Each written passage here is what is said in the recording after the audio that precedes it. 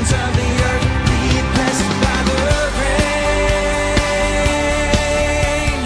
reaching up to heaven for the rain. Well, it's great to be in Moravian Falls, and great to be with you. Carla reminded me of something yesterday that Neville Johnson had shared, and I thought it was, I wasn't going to share it, but then as I was sitting here today, it came back to my mind. And yesterday, the pastor announced a couple that had lost a son, or a son had passed away.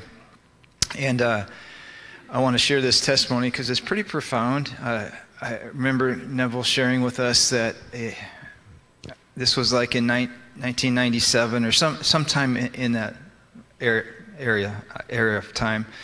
His daughter was going to Australia to witness to some friends. They're from Australia, but she was in the States or something and traveled back. And she got in a car accident and died.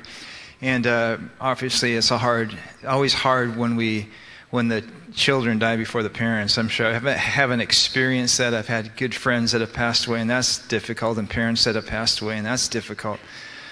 And I was just thinking about this testimony after Carla shared it reminded me yesterday. And what happened is I was at a conference with my friend Joe Sweet on the West Coast, and I was sitting in the front next to Neville Johnson, and Paul Keith was teaching, and Neville was, all of a sudden he was just gone. You could just feel it. He was not in the meeting anymore. He had gone someplace in the spirit realm, and I was jealous. I love Paul Keith. It wasn't that he was not a great speaker, but I was like, I wish I was where Neville was. And after the meeting, Neville said, Chris, you want to go? I said, Neville, where'd you go? And he said, let's go upstairs and talk. And so we went upstairs, and he said, during the meeting, my daughter came and sat on my lap. And he said to her something like, honey, why are you here today? And she said, you'll know at the end of the message. Well, Paul Keith ends his message by saying something like, we were going to have the daughters pray for their fathers today. And it was really a beautiful time. And so she came for that. And I asked Neville, I said, Neville, how often do you see your daughter? That's one of the cloud of witnesses. And he said, well, I haven't seen her for a while. It's been about a month. And it's an interesting, because our Western mindset, we talked about the Prince of Greece a little bit on Friday night, and that logical reasoning mindset that was established through Socrates and Plato and the other guy, they created a Western mindset for us that's limited us from moving in the supernatural. They're the ones that developed the Senate and democracy and debate and all the things that we've embraced fully. And not that those things are bad in themselves, but when they rule out the spirit realm and everything is logical and reasoning. I could tell you this story about Neville, and you're like, maybe I believe it, maybe I don't. I'll just put it aside. I haven't even shared the story yet, the one I want to get to, but it's interesting. If you read the last couple chapters of Revelation, it talks about John, the beloved, falling down at the feet of an angel, right? But the angel says to him, which is not an angel, says, don't bow down to me. I'm one of your brothers, the prophets.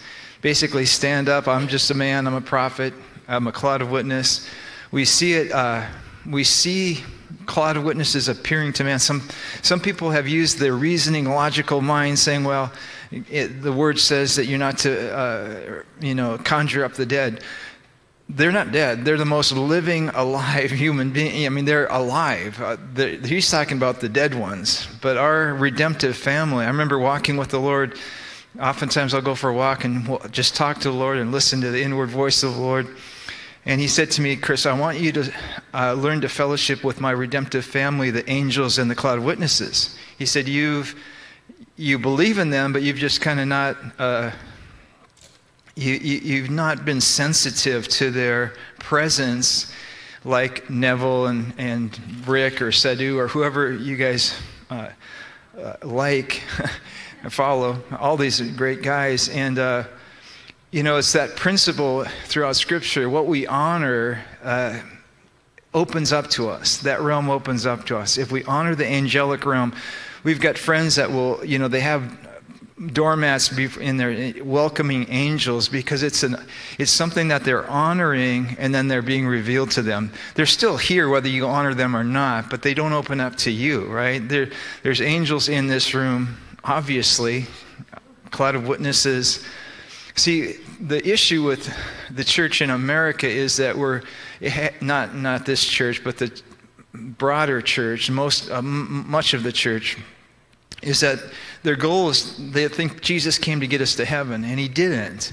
He came to redeem us into true sonship, not gender, but when I'm talking about sonship, it's our inheritance. It's a right to the throne, the succession to the throne. That's who we are as men and women. We're the bride of Christ. We're sons, both genders. And God, all of heaven is focused on earth when much of earth is focused on heaven, right? We got it mixed up.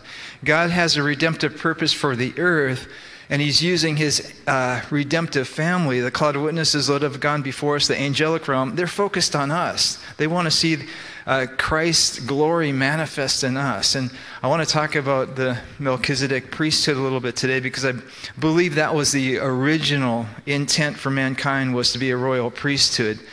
But let me share this story about Neville.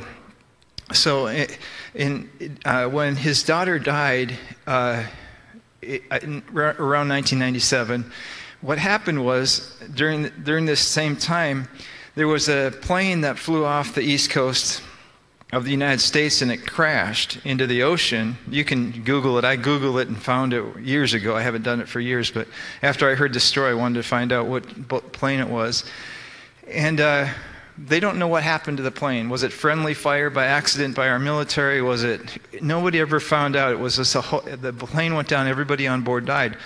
Well, Neville's daughter comes to Neville and says, Dad, this was after the plane crash, 97, 98 time period, and said to him something like, Dad, the Lord sent me on that plane before it went down, before it crashed, and I was shared the gospel, and many of them gave their hearts to the Lord.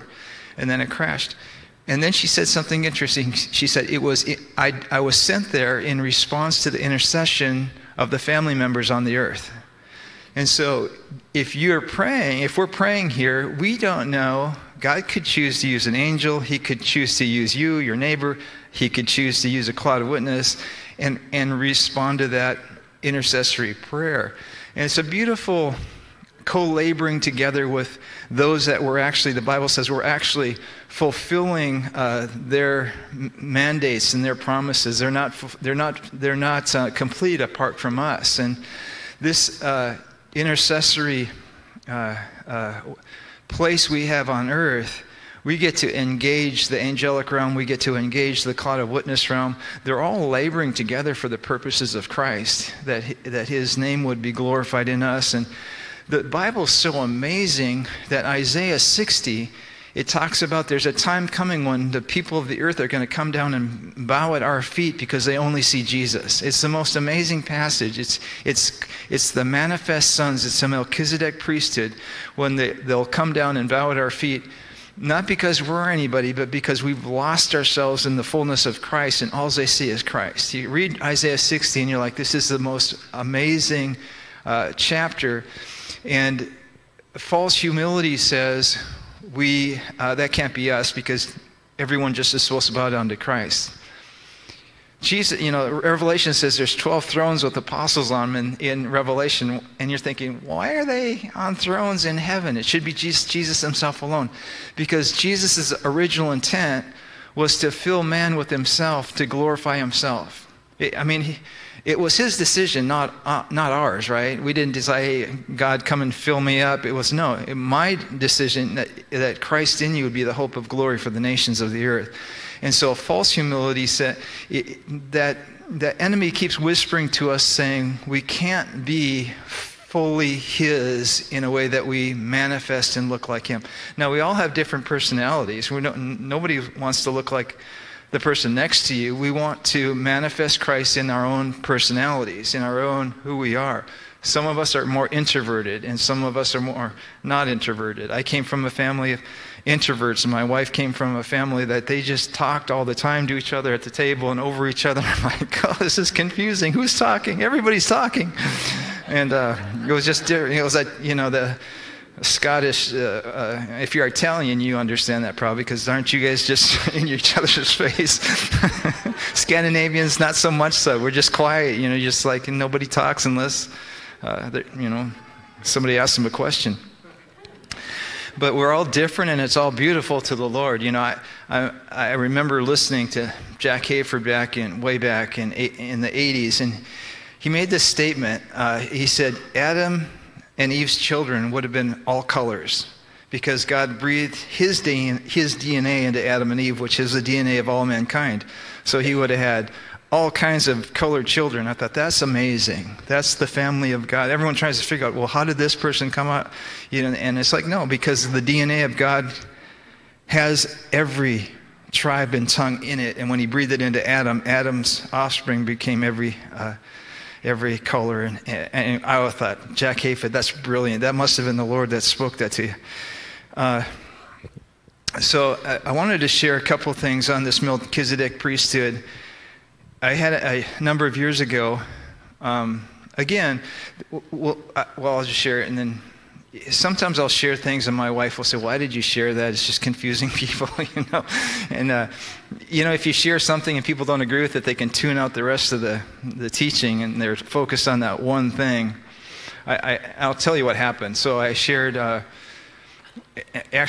we had 3.5 years we met with Carla, and there was about 20 of us meeting in the Peach House, and we would wait on the Lord every day. And one of the gals in that group started having an encounter friendship with Joan of Arc. Just like, I've got another, some of you know Terry Bennett, he's developed a relationship with Elijah, and, Rick Joyner has a relationship with different ones. Anyways, well, I shared that at a church, and I got a call from a pastor I really love, and he said, Chris, we loved what you said, but there's about 10 people in my church that tuned you out after you talked about Joan of Arc. And because it's,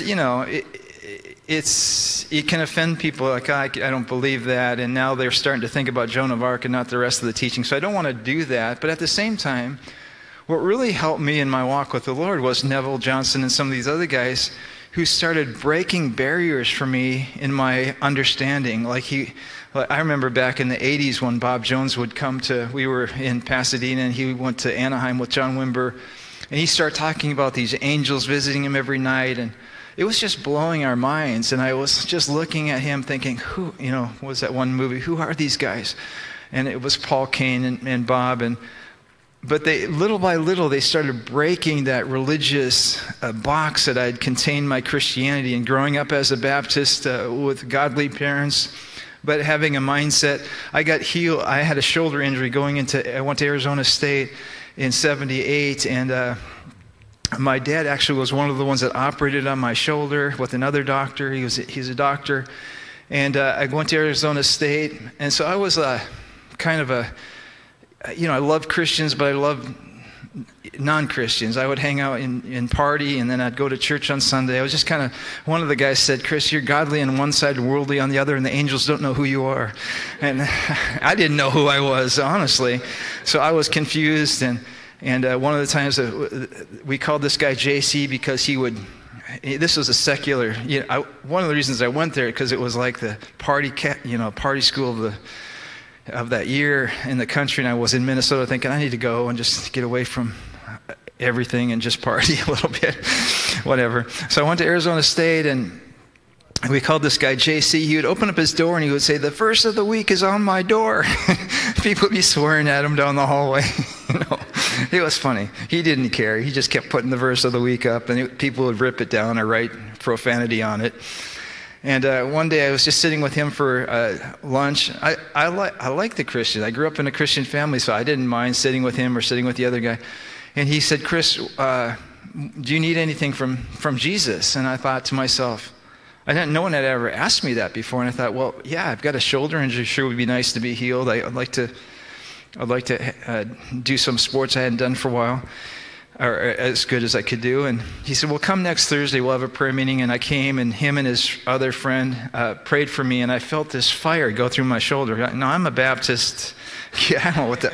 I said, there's a fire in my shoulder. What's going on? What are you guys doing to me? And it was perfectly healed. It was the most awesome thing. And so I went back to my room and cried. I didn't cry because I got healed, because here was my thinking as a Baptist. I thought, God can only be at one place at one time. I said, you came to me. You could have came to anybody else. So I was a little confused. But I still was really tender, and I wept in my dorm room. And, of course, we didn't have cell phones in 78. To communicate to your family, you would write letters, right? And so I wrote a letter to my dad saying, Dad, Mom, I had this encounter, and God healed my shoulder, and it's amazing. And my dad wrote back, and he said, well, son, we know God heals in Africa. We're glad he healed you. He was like, I don't know what to do with that. But then he ended it, and he said, just don't hang around any tongue talkers. I was like, it's too late for that, Dad. And anyways, funny season of my life. And I was at Arizona State, and we were baptizing people in the fountain. And I thought, this is incredible. And I thought, if I go to a Christian school, can you imagine how incredible that would be? And so I transfer to a school, and I'm like, where are all the Christians? Everyone said they were a Christian, but there's nothing happening. And I was so disillusioned. And I'll tell you how I met my wife. I was at the payphone, and I was saying, nobody, I don't know who I was talking to, and she tells me the story. She says, nobody here is seeking God, and I slammed the phone down. It must have been somebody in Arizona. And she's reading the board which says what's for sale or jobs or whatever. And she turns to me and she says, oh, what are you going to do about it? And I said, I'm going to start a prayer meeting. And she said, okay, let's do it. And so 3 of us started this prayer meeting, and it ended up to be really dozens of people getting filled with the Spirit. It was just a wonderful time. But then the campus pastor came, and he said, Chris, you're a cult leader, and I'm going to warn your... So he warned everybody in the school about this guy who is this cult leader. And I had actually prayed for a guy. Now, this is interesting to me. I was praying for healing. People were getting healed, but I was not a sanctified individual. I was still half godly and half worldly, just a young Christian trying to figure out what this thing was about. And I remember praying for a guy on the football team, and he had a full-length cast on. He came to our prayer meeting, prayed for him, and he said, I feel this fire in my leg. And he goes, do you know what that is? I'm like, I knew one thing. I said, I know what that is. God is healing your leg. Let's cut off your cast. I grew up in a family that cut off casts. My dad was a doctor. So we got the scissors out. We cut that cast off, and he went back to school, walked back to class, and I get this note in my P.O. box at school, and says, come and see me immediately, signed the football coach. And I thought, this is awesome. The football coach is just going to thank me for healing his players. And I go to the football coach, and he starts yelling at me, you had no right to heal my player. And I'm like, wow, this is really mixed up. Of course, I didn't heal anybody. Jesus did through me, but I don't know. Jesus said, go heal the sick. So who's doing it? Anyways, so it was an interesting season, but I don't know why I'm telling stories. I'm supposed to be teaching. Okay, let's get back to the word. Okay, so the dream I had a couple years ago, in this dream, the Father takes me into what was called the trophy room in hell. No, allegorical, literal. It was just a dream, and I was there. Not just a dream. I've realized that dreams you're in the Spirit, and you're often there. It's a real deal. You're moving, and I'm in the Father's presence, and He's taking me very quickly into this trophy room in hell, and I'm seeing all these different monuments that Satan had made of things that he had stolen from the body of Christ, like giftings and callings and all these things. I was like, this is amazing, all these things that he's stolen, and he's placed them as his trophies. And then I went to the most valuable thing that the enemy had stolen, and it was the priestly robes and the kingly robes, and I knew it was the Melchizedek priesthood. He had stolen it, and here's what else, in that place, I knew, you know how it kind of flashes in your mind, you just know things that you don't know normally, and I knew that these things had been stolen not just by the enemy, but by friends whispering in your ear, saying, that's not for today, well, don't hang around the tongue talkers. Healing happens in different countries, but be careful. It's demonic here in the States, whatever. Or, the Melchizedek priesthood that's Jesus. It's not you. And so, however the enemy uses the smaller demonic, the power structure of the spirit realm. I was saying on Friday, I have good friends, the Stories, and Kathy, some friends in Charlotte. He leads an investment club on Saturday. He's been a 30-year friend, and another friend that lives there, Kathy. We were talking about this witch, one of the highest up, and I won't get into the details, but she was in line to succession to some of the highest authority in the demonic realm on the earth, where they were meeting nightly and talking directly with Satan, just a handful of these ladies. And she had gotten saved out of that, and like I shared on Friday, but I want to share it again. She said that there's not a church in America that is moving with the Spirit of God, that's not moving forward, where the enemy doesn't send a witch into that church dressed nice with their Bibles, cursing the finances and cursing the health and cursing everything, and then going back to their coven in that city, and then they're all strategically cursing. They send them in. They want, and some of them, I know I've talked to one of them who had, and this was a friend of mine in Seattle, in Portland, who had talked. He had a guy come in that was trying to cause division in his church, and he was so frustrated that he couldn't cause division. They finally went to the pastor and said, maybe I should give my heart to Jesus. This is the first church I haven't been able to divide. And so the pastor friend of mine was talking to him, and he said, if I go back to my handlers, they'll likely kill me because they or beat me up badly because I've been unsuccessful. I've never been unsuccessful before by the maturity of their demonic gifting, releasing curses that are coming to pass. And one of the things he said during this prayer time to the pastor was, the demonic spoke through him, through this guy in the occult, and he said, you pastors are so stupid, you don't understand the blood. And if you only understood the blood. And anyways, of course, that was a stupid demon, because then the pastor started saying, we got to understand the blood and start understand communion. And I think I might have shared on the other night that last year I was taken in a dream into Psalm 23, and the Lord was, I don't know if it was the Lord or an angel, but the voice was speaking to me in the dream and reading Psalm 23. And it said, in the presence of, I'll place a table before you in the presence of your enemy. And I said in the dream, can I see that table? And the Lord opened up and showed me the communion table. He said, this is what I want you to focus on, Chris. I want you to understand the depths of my blood, eating my flesh and drinking my blood. Because in the demonic realm, the powers associated with the bloodshed, whether it's abortion, I don't know if you saw this recently, but one of the cults came out and is suing the state that is making abortion illegal because it's part of their right to their religion. It was kind of a crazy title. We have a right to this in our religion. Basically, they're saying this is our power center. It's the shedding of innocent blood, or any blood. There's different levels of increase of authority depending on the innocency of the blood that's being shed. But if they can't find innocency, they'll take somebody off the person off the street and sacrifice them. There's an evil thing happening that we just don't hear about unless we're in touch with those that are actually delivering with are ministering to the Satanists and the ritual abuse people.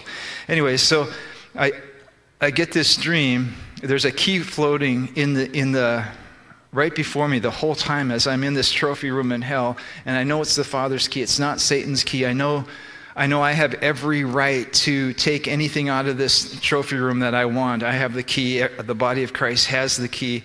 And I go just as fast as I went down, I went back up. And I said, I got to understand the depths of Melchizedek. And so what I'll just kind of summarize some of the things that have been meaningful to me. I don't have time to go into all the teaching, but I started seeing the Garden of Eden, the restoration of Eden as a key time, because when God made Adam and Eve, he made a royal priesthood. He made kings and queens in a garden, and his commandment to them was to take dominion and cover the earth with heaven. Eden, the Garden of Eden was on a mountain. Ezekiel 28 says it was a garden, but it was a mountain garden, and it was a place where heaven and earth met. And that's what Adam was to take heaven. The mountain in Scripture is always the meeting place of God. So Moses goes up the mountain, in Exodus. We think he went up there one time, but there's at least 8 or 10 times, different times where he's traveling up and down this mountain to have a meeting with God. This is interesting. Well, I'm jumping ahead of myself.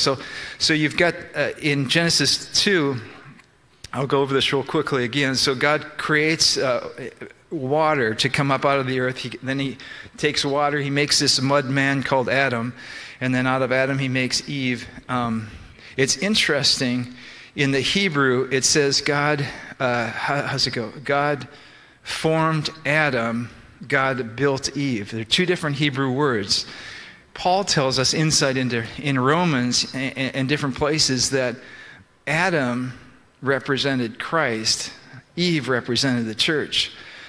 Christ has to be formed in man before there's an ecclesia, before there's a governing church. The church in the New Testament isn't called church, it's called the ecclesia. There is something called the church. It's a gathering, a place where people would come together but not rule and reign.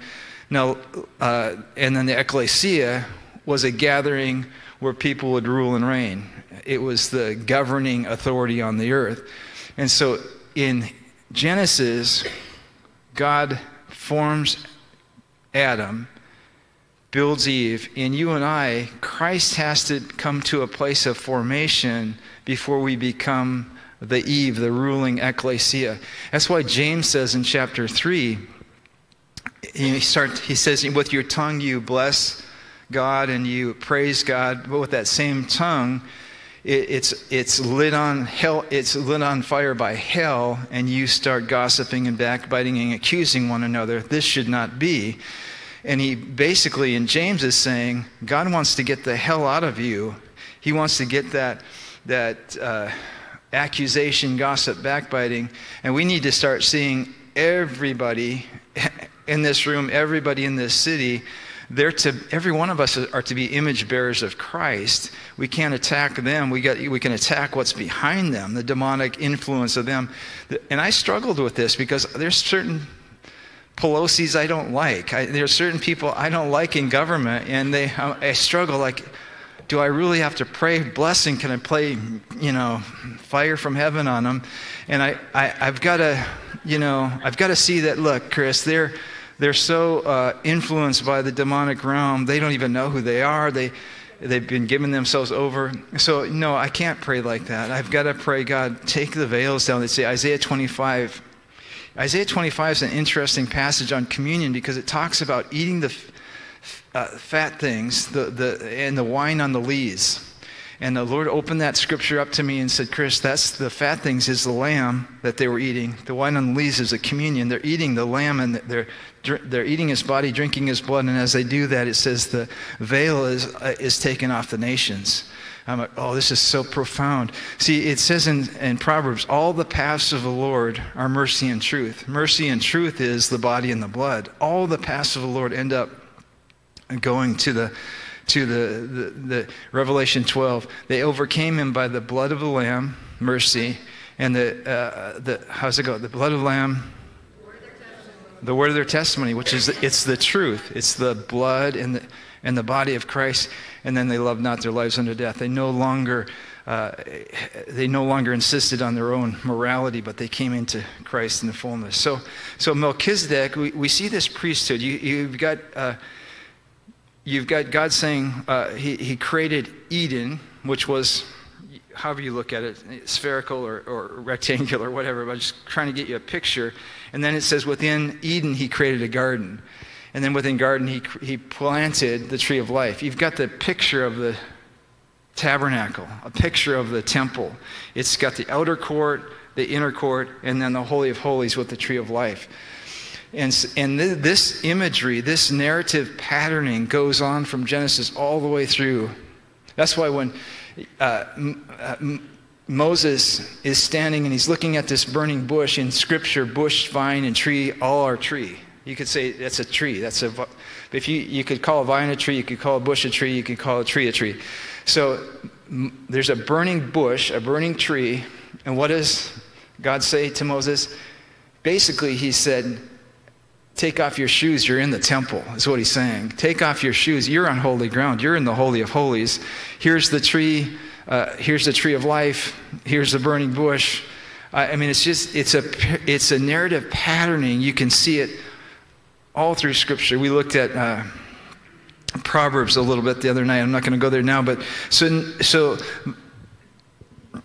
let me go to this passage in Galatians. I'm not going to turn there, but in Galatians 3, it talks about the promises of the covenant, and then a couple verses later it talks about the book of the law. And this is something I didn't understand. I ended up going to getting a Bible degree in college, went on to get a seminary degree, and I never was taught some of these things. I guess that's why anyway, I won't make any jokes. Had some good professors. But one of the things I didn't see was that in Exodus, the Lord comes in Exodus 19 and he says, I wish you were all a kingdom of priests. He said, basically, I took you on eagle's wings, delivered you out of Egypt. Basically, he's saying, I delivered you by grace. It's my will that you all would be kings and priests. And the people in Exodus said, that sounds good to us, right? And then it's like I believe it's a marriage proposal God was doing with the people. Now, I want to go back because this covenant of promise starts with, the big one starts with Abraham. He comes to Abraham, he says, I'll make you a father of many nations. Everyone on earth is going to be blessed. In chapter 15 is a key chapter because this is where Abraham meets Melchizedek, but he says to the Lord in that chapter, he says, how do I know this is true? How do I know you're going to make me a father of many nations and all the people of the earth are going to be blessed? And so the father says to Abraham, okay, go ahead and get 5 animals, slice them up, we're going to make an offering. And as you know, when they cut a covenant, they put each side of the animal on a side of a little canal that the blood would flow into, and then you would walk through the blood, making the covenant. Basically, as your feet are bloodied and your garments get bloodied, you're saying, if I break this covenant, what happened to these animals will happen to me. But the interesting thing in Genesis 15 is that God puts, it says he puts Abram to sleep, and it says a smoking furnace and a burning lamp pass through the blood. Well, what's a smoking furnace and a burning lamp? Well, in Exodus, when God came down to the mountain, it says he came down as a smoking furnace. We know the burning lamp is Christ. He's always the light in Scripture. He's the light of the world. He's the branch of the menorah. He is that light that's shining. You've got the Father and the Son walking through the covenant in Genesis 15, the most amazing thing, getting bloody. Basically what they're saying is, if we break this covenant, the Abrahamic covenant ceases to exist. Well, guess what? The Father and the Son can't break a covenant. They put Abraham to sleep. Abraham wakes up. Now you've got this covenant of promise. That's why Galatians says the book of the law will never override the covenant of promise, will always exist. So I'm going to skip around here just so we can follow this.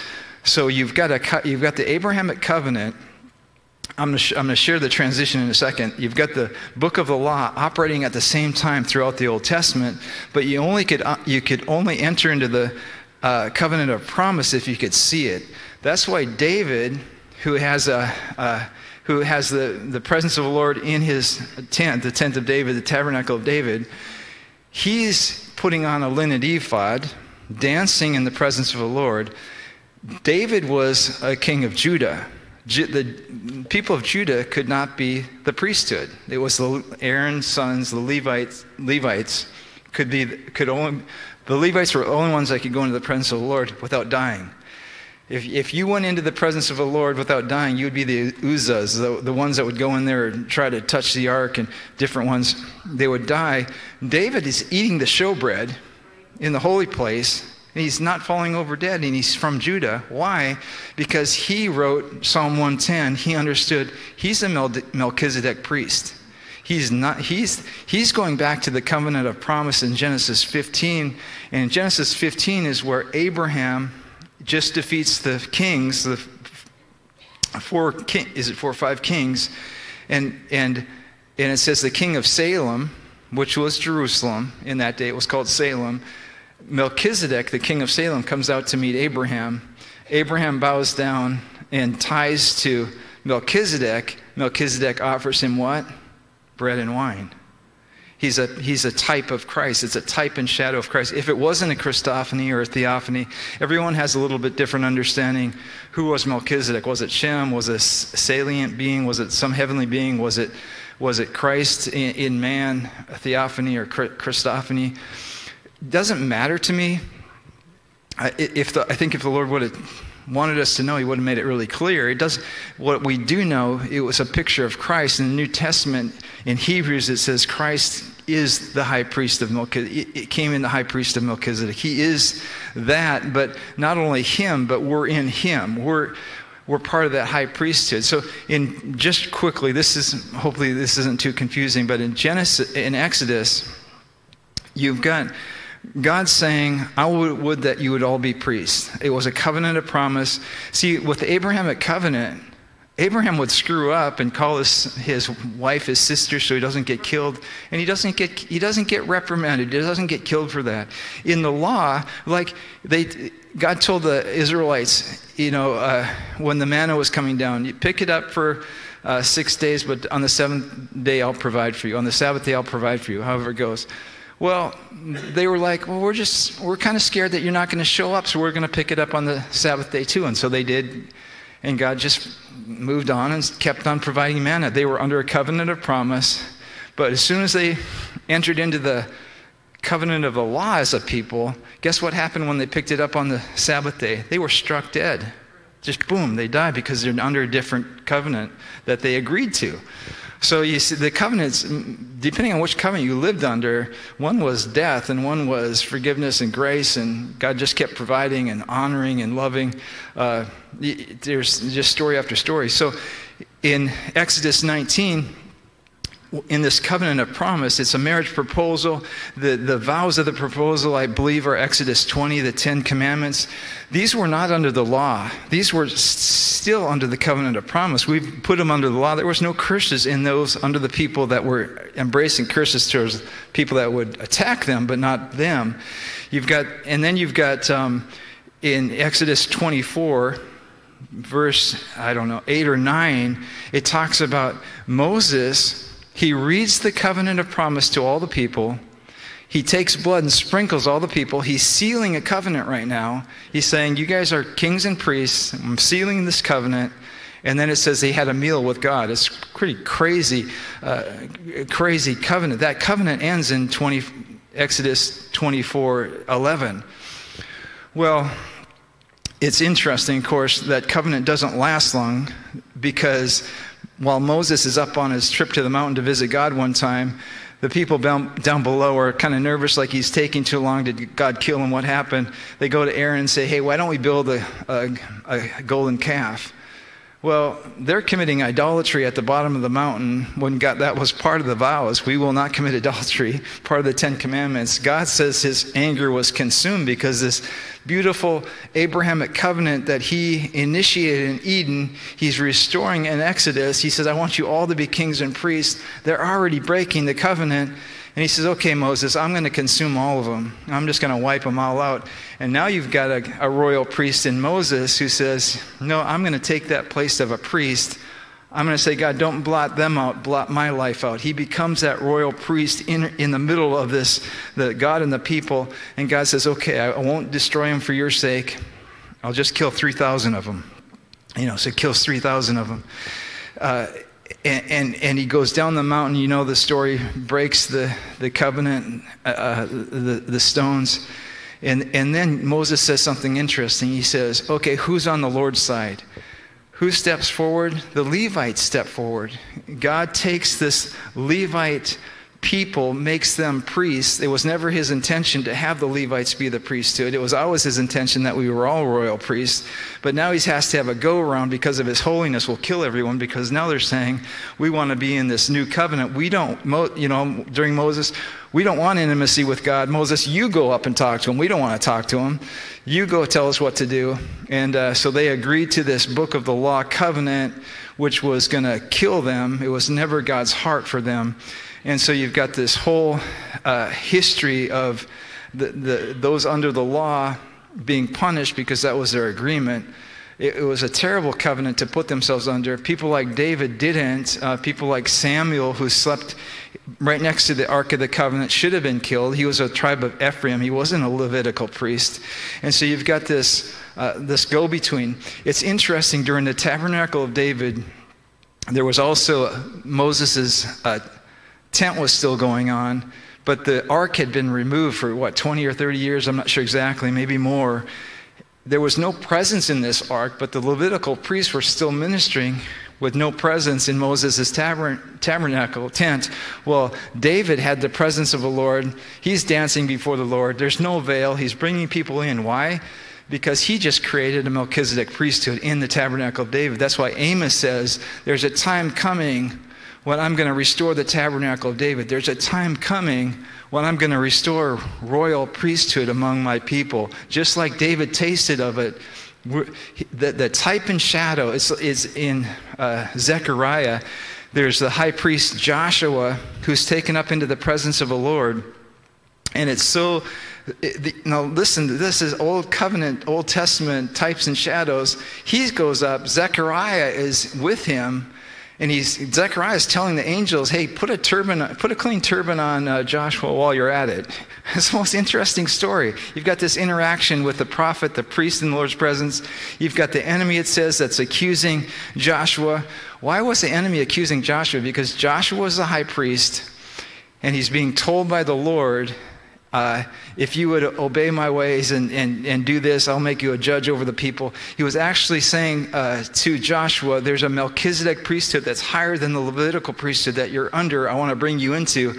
The enemy is always resisting the priesthood. This is the picture. The enemy is trying to get his way. The enemy does that to Zechariah, to Joshua in the book of Zechariah. He does it to us today. He's always resisting the priesthood, because the priesthood, the royal priesthood, is what changes this world. We're asking the wrong question if we're saying, God, where are you today in this world? That's the wrong question. The question is, where are we as royal priests? Because if we don't take our position, the world goes on as it goes on from evil to evil until the priest steps in. The royal priest takes his place with intimacy, hears the revelation of the Father, and then declares the Father's will on the earth, and it changes. This is our responsibility. Too often we're pointing the finger at whoever it is, the prophets. The prophets got it wrong. Well, here's the issue with prophecy, which we don't understand that often. I'm not saying this is always true, because the prophets do get it wrong. But let's say there's somebody that prophesied over you and it doesn't come to pass. Once the prophet releases the prophecy, now the burden is on you. He's released it. It's not his responsibility to fulfill it. he's given the word, and now you may have to deal with James 3 and say, hey, there's a world of evil in your tongue. Deal with that, and then because here's the issue. The mind transformation comes before the transfiguration. We're asking the Lord to transfigure us, and he's saying, well, I'll transfigure you, but you've got to transform your mind. It's kind of like I heard this pastor telling a story, and he said he went to this place, and they had a lion that you could take a picture with. And he said, I don't want to take a picture with the lion. That freaks me out. He's like, I don't want to. He said, yeah, you can do it. Just go. And so he goes, puts his hand on the lion. They take a picture, and he scurries out of there. He's like, that was good enough for me. I didn't care about being with the lion. But he said, how do you do this with the lion? How can that lion just sit there? And he said, well, here's what we do. We take that lion as a cub. We put it among 12 puppies, dogs, and it thinks it's a dog. It trains like a dog, so humans are masters, they're not food. Just like a puppy wants to serve the master, the lion grows up in that atmosphere, it thinks it's a big dog. But that's kind of like the church. We're a lion, but we act like a dog. We're just the opposite. We don't understand the great authority we have. And so I'll transition quickly, because I want to get to the New Testament. So in the New Testament, we got this incredible story about John the Baptist who's going to baptize Jesus. And John the Baptist, his lineage, both his parents are Levite priests. Very fascinating. So the Levitical, not only Levite priests, it says they're righteous priests. They're from the line of Zadok. The Zadok line are the ones that minister in the Holy of Holies. John the Baptist had every right to baptize. He was a Leviticus priest. In the Old Testament, do you know what the baptism was called? It was called mikvah, and you were fully immersed as a priest, as consecrated under the priesthood. That's what baptism was. Here's what I believe happened. John the Baptist was baptizing everybody. And it says the Pharisees sent the priests and the Levites to go confront John and find out what was going on. So the priests and the Levites are confused by, why does this guy think he can baptize? They didn't know he's in the high priestly line of Levi. It says he's the greatest man born of woman. I think he was the greatest high priest in the Levitical order, because he's about to baptize the greatest high priest ever, the Melchizedek priest, Jesus. He's the greatest man born of woman, but the least in the kingdom, because the Levitical priesthood is passing away. The Melchizedek priesthood is going forward. And he's baptizing Jesus, and Jesus, he remember the story, he goes down, and he says, I'm not worthy to unloose your sandals, however it goes, unlatch your sandals. And Jesus says something interesting. He says, to fulfill all righteousness, we need to do this. So John the Baptist, the Pharisees come and say, are you the Messiah? Why are you baptizing? He said, no, I'm just one crying out in the wilderness. Prepare the way of the Lord. Here's what I believe. I believe John the Baptist saw Jesus, the forerunner, coming in the spirit of Melchizedek. John the Baptist is looking back, and he's saying, the covenant of promise is just about to be restored. The Levitical priesthood is just about to be washed away, what we see in Hebrews 5 and 7. And he's saying, I am going to baptize everybody into priesthood. He was not baptizing people into salvation, obviously. He wasn't just baptizing people as an outward sign to an inward change. John the Baptist was saying, it's time to baptize people again, like the priests did, full immersion, because a whole generation is going to become priests. Jesus gets baptized. It's the most amazing story. He comes out of the water. The voice from heaven goes, this is my beloved Son. The Melchizedek priesthood, according to Hebrews, was taken into effect by a vow. It had to be a spoken vow. The spoken word came to Jesus. You are my beloved Son. You are the Melchizedek priesthood.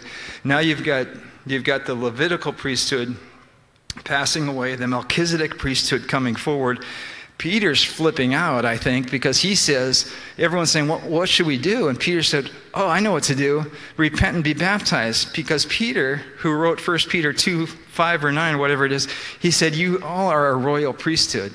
He's flipping out because he's saying, I know what's taking place. He had a revelation that John was baptizing people into the priesthood. Now we've got the Melchizedek priesthood. All of you need to be baptized in the priesthood. This is what baptism, I think the core of baptism is regeneration unto original intent, which was a restoration of Eden, Adam and Eve. You guys are a royal priest. Jesus comes out. And here's what happens. Very interesting. So you've got Caiaphas, who is actually the high priest during the days of Jesus. Caiaphas is not happy. He's like, who are these guys baptizing? So Caiaphas, like Matthew 26, he calls Jesus, and he's got witnesses. He's going to prove Jesus is not the Messiah. And so he calls Jesus. He's got these false witnesses, and he says to Jesus, Are you the Messiah? However it states it. Are you the one? Are you the king? And so forth. It says Jesus remains silent, right? He doesn't say a word. Then Caiaphas does something very interesting. He says, I adjure you, I command you, Jesus, to tell me if you're the one. And he's got a couple of false witnesses who stand up and say, hey, we heard him say in 3 days he would destroy this temple and raise it up. And Jesus answers Caiaphas the second time when he said, I command you. In Leviticus 5, it says if there's a false witness and you're in the hearing of the false witness and you know that they're lying, you must speak. Jesus had to speak according to Leviticus 5 to fulfill the law. He had to fulfill it completely. Jesus says, as you say, Caiaphas, yes, I'll be today, or however it goes, I'll be sitting at the right hand of the Father. He's quoting a Melchizedek psalm, Psalm 2 and Psalm 110. He's saying, yeah, I am the one, the Messiah. And you know what the next verse says? Caiaphas rips his priestly robe. Well, in Leviticus 10, if you rip your priestly robe, you're disqualified from the priesthood. It's the day before Passover. Caiaphas is ripping his robe. He just disqualified himself. Now you've got Jesus, the high priest, overseeing his own Passover. He's the only high priest in the land. He's going to oversee his Passover. It's the most amazing story ever. And then in Revelations 5, Jesus is prophesying, you are that royal priesthood. That's our position to come into. I mean, this is a restoration of the Melchizedek priesthood. All of us, royal priests, all of us have no excuse for the world. If we all knew who we were, we would change atmospheres in cities and regions. And I have a fun friend of mine, and he's in part of Tennessee and part of Louisiana or something. I can't remember the borders. But he said, Chris, God has given me a responsibility to cover this part of Tennessee and this part of Louisiana, I think. And I thought, you've come into your royal priesthood. You know your boundaries. He said, yep, I'm not letting the enemy, this is my area. It may be a household. It may be a city. It may be a region. Whatever. What has God given you? You're faithful in 1 talent or 10. He may be a 10-talent prophet or whatever. I do believe, I've been talking to my friend Wayne, and I do believe that we're in a season where the Melchizedek priesthood, the authority of the Melchizedek priesthood is above the fivefold ministry, and in a sense, it's becoming the God's highest. Who cares if you're called to the fivefold priesthood? You guys are called to the Melchizedek priesthood, the fivefold, whatever it's called, fivefold jobs. We're in a higher calling than that. You don't have to be an apostle or prophet. You're a royal priest, and that is the greatest authority on the earth, and there's no question. Ephesians is a book about Melchizedek priesthood. I firmly believe that it's talking about the apostles and prophets and teachers are to build up that priesthood because they're higher with more authority than they are. They're to be, like Paul said, no, I'm a servant of all. Why? Because Paul's whole message was Galatians. He's talking about there's going to be a change from the Moses law to the covenant of Abraham. If you believe Paul wrote Hebrews, he's talking about there's going to be a change from the Levitical priest to Melchizedek priest. And isn't it amazing? In Hebrews 5, Paul, or whoever you believe wrote Hebrews, says, I had a lot to tell you guys about Melchizedek, but you were too dull for me to share. I had skipped over that my whole life. I've read that passage in 5. That's my paraphrase, but if you read it, that's what it says. It says, you were so dull of hearing, I couldn't share any more in the Melchizedek priesthood. Why was that? Because the first several verses of Hebrews talk about the trouble the Hebrews were having, the Hebrew people were having, putting away with the Levitical works and earnings. And they just couldn't do it. They said, "You can't be this free. You can't. But to Abraham, it was a free gift. But I've got to do things." And Paul or whoever was saying, "No, I can't even share you more about your responsibility as a Melchizedek priest because you're still under the law. You've got to free yourself before I can share more." So that's good. That's good. Thank you. Let's just pray. Father, we thank you, God, for all of us being baptized into original intent, God, your royal priesthood. We're so unbelievably honored that you would live your life through us and we could change the atmosphere on the earth and bring heaven to earth like Adam was mandated. And God, we pray in this hour that there would be manifest sons raised up into this priesthood, into this royal dominion place, God. We pray that you would open our hearts to receive that hundredfold anointing, hundredfold return on our lives, Lord. And we pray that you would find faith on the earth in Jesus' name.